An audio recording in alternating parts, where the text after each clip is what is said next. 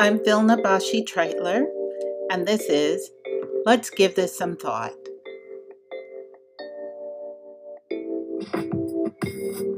It's a podcast about regular people coming together in communities of critical thought. In Season 1, undergraduate students taking my course on critical race and racism share their thoughts.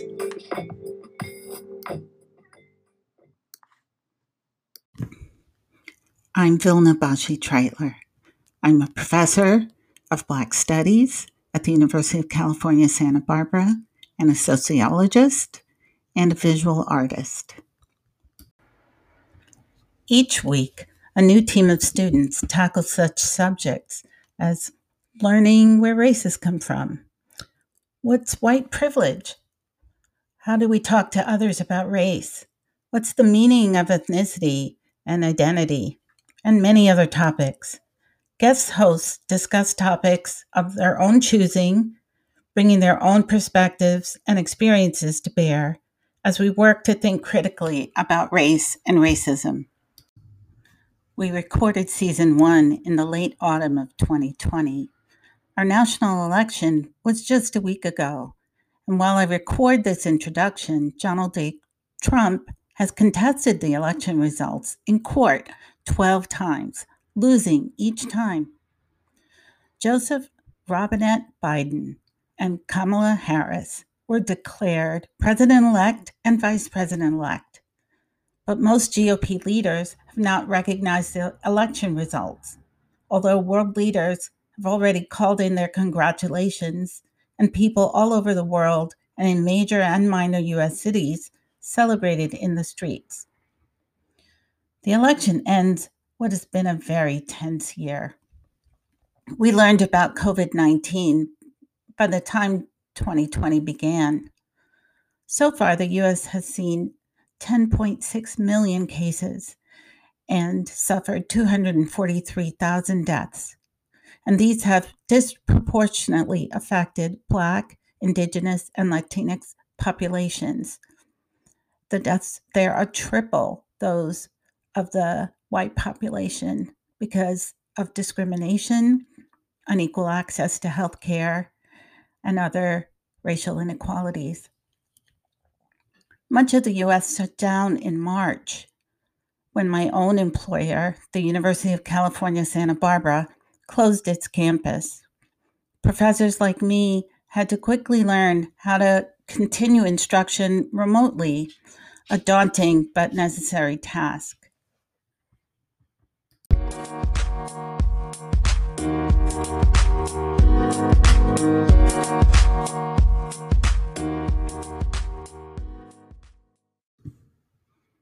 Then, on May 25th, George Floyd met his death. Officer Derek Chauvin killed the handcuffed Floyd by kneeling on his neck with Chauvin's hands in his pockets. He knelt there for 8 minutes and 46 seconds, or at least 8 minutes and 15 seconds, according to analysis of the videotape of the killing. This was even after Floyd said he could not breathe, even after Floyd called out for his mother and said, "You're going to kill me, man." Even after Floyd said, "Tell my kids I love them," and said, "I'm dead."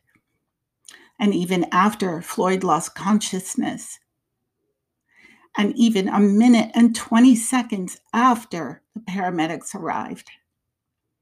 4 other knees on Floyd's back belonged to officers Thomas Lane and Alexander King. Officer Tu Tao stood by and kept the crowd of onlookers away. Some of them were calling out for help. This was Floyd's 19th police encounter, a commonplace experience for Black men and other men of color who live with the constant strain of police harassment and brutality, sometimes in the context of planting false evidence or filing false charges. The African American Policy Forum created the hashtag Say Her Name and a campaign to specifically remember the Black women unjustly killed by police officers, like Breonna Taylor, killed in March 2020, just as we were closing down for the pandemic. She was shot multiple times in her bed after police in Louisville botched a no-knock warrant, entering her apartment with guns blazing. Her murder and others come in a succession that's hard to fathom. But the next month, that is between March and April, 30 million Americans were out of work. Unemployment relief was slow to appear, and pandemic mishandling left people dispirited. And at home, ripe to join calls for societal change. Breonna Taylor lost her life March 13th. George Floyd was killed May 25th. Rayshon Brooks was killed June 12th. These murders came in a long line of so many others before and afterward. In the summer of 2020, we saw police brutalize protesters of all colors and ethnicities as they were galvanized by various calls to insist that Black Lives Matter and that fascism would not prevail in the United States. The president tried to make the so-called Antifa movement a designated terrorist organization, when research shows that far-right organizations are behind most domestic terrorist attacks in the United States. Moreover, these protests were largely nonviolent, and what violence came were attacking the protesters rather than inflicted by the protesters.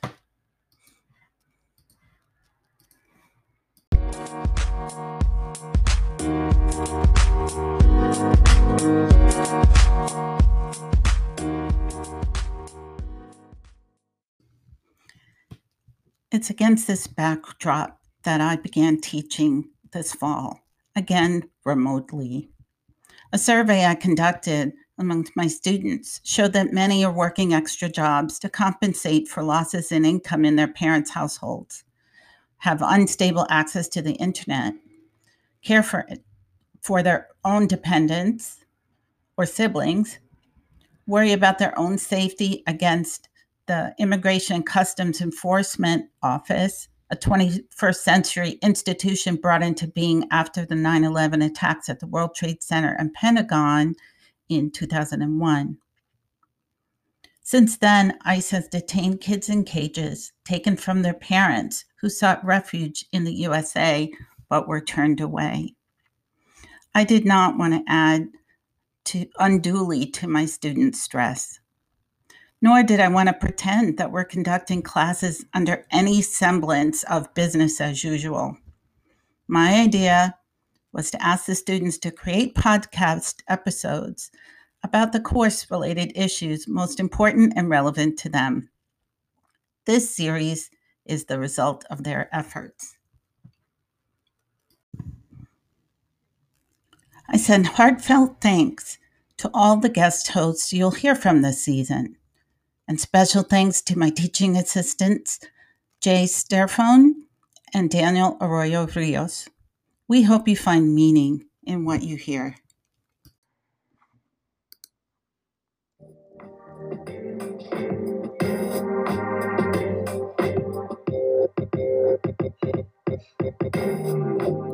You've been listening to Let's Give This Some Thought, a podcast made by and for critical thinkers. Original art, Meditations on Black Womanhood by Vilna Bashi-Treitler. Original music, Brooklyn Bound by Tailored Music. And I'm your host, Vilna Bashi-Treitler.